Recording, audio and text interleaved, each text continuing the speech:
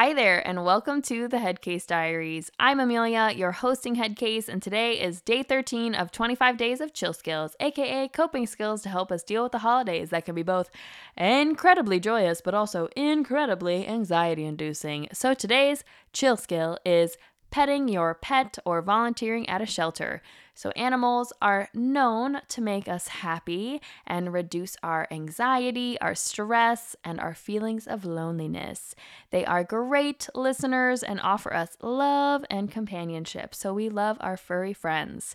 They also can lower our cortisol levels and our blood pressure, and in turn increase our feel-good hormones, aka oxytocin, which we love. All right, so go pet your animal at home. I have 3 fur babies at my home, and I love them so much. If you don't have a pet at home, go run out, find somebody walking their dog, and ask to pet that dog. Or volunteer at an animal shelter. I know they need help during the holidays.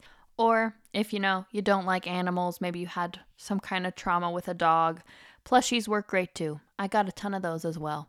So just pick whatever works for you. All right, that's day 13. I will see you for day 14. Until next time, Headcase.